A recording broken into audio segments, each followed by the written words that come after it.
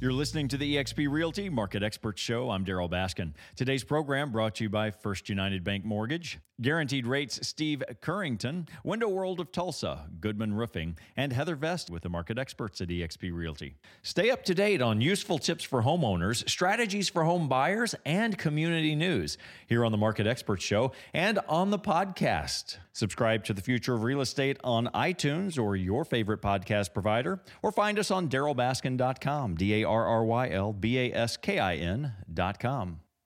Well, getting better every day, Dr. Mark Sherwood, Functional Medical Institute, and Sherwood.tv. If you want to know more, let's talk about getting confident. Dr. Mark? Confidence is important because the way we carry ourselves, whether it be in real estate or business, determines how people perceive us. And many times we do enjoy ourselves being in front of and around people who are happy and confident, right? Absolutely. And I would imagine that has a tremendous amount to do with your health. I could see being hunched over, you're not breathing well, your body is taking on this contortion that's not its prime function. That's true. And even from a real deep emotional level, people don't realize this, but on average, humans have about 65,000 thoughts every day. And 85 to 90% of those, Daryl, are typically negative. And that alerts the body's warning system, if you will.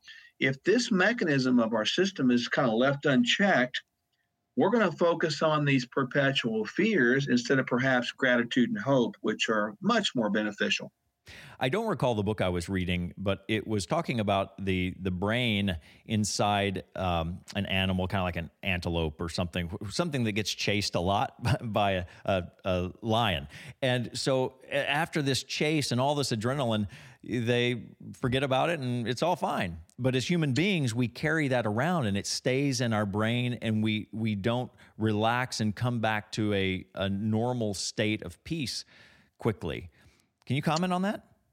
That's true. And that book is called Zebras Don't Have Ulcers. And I think it's a very good analogy. We have to learn to go with the flow. We're not going to get things the way we want sometimes, but if we're confident to know things are going to happen sometimes from a negative standpoint, but they're only temporary, that sets the tone for a positivity and more, again, confidence in one's life.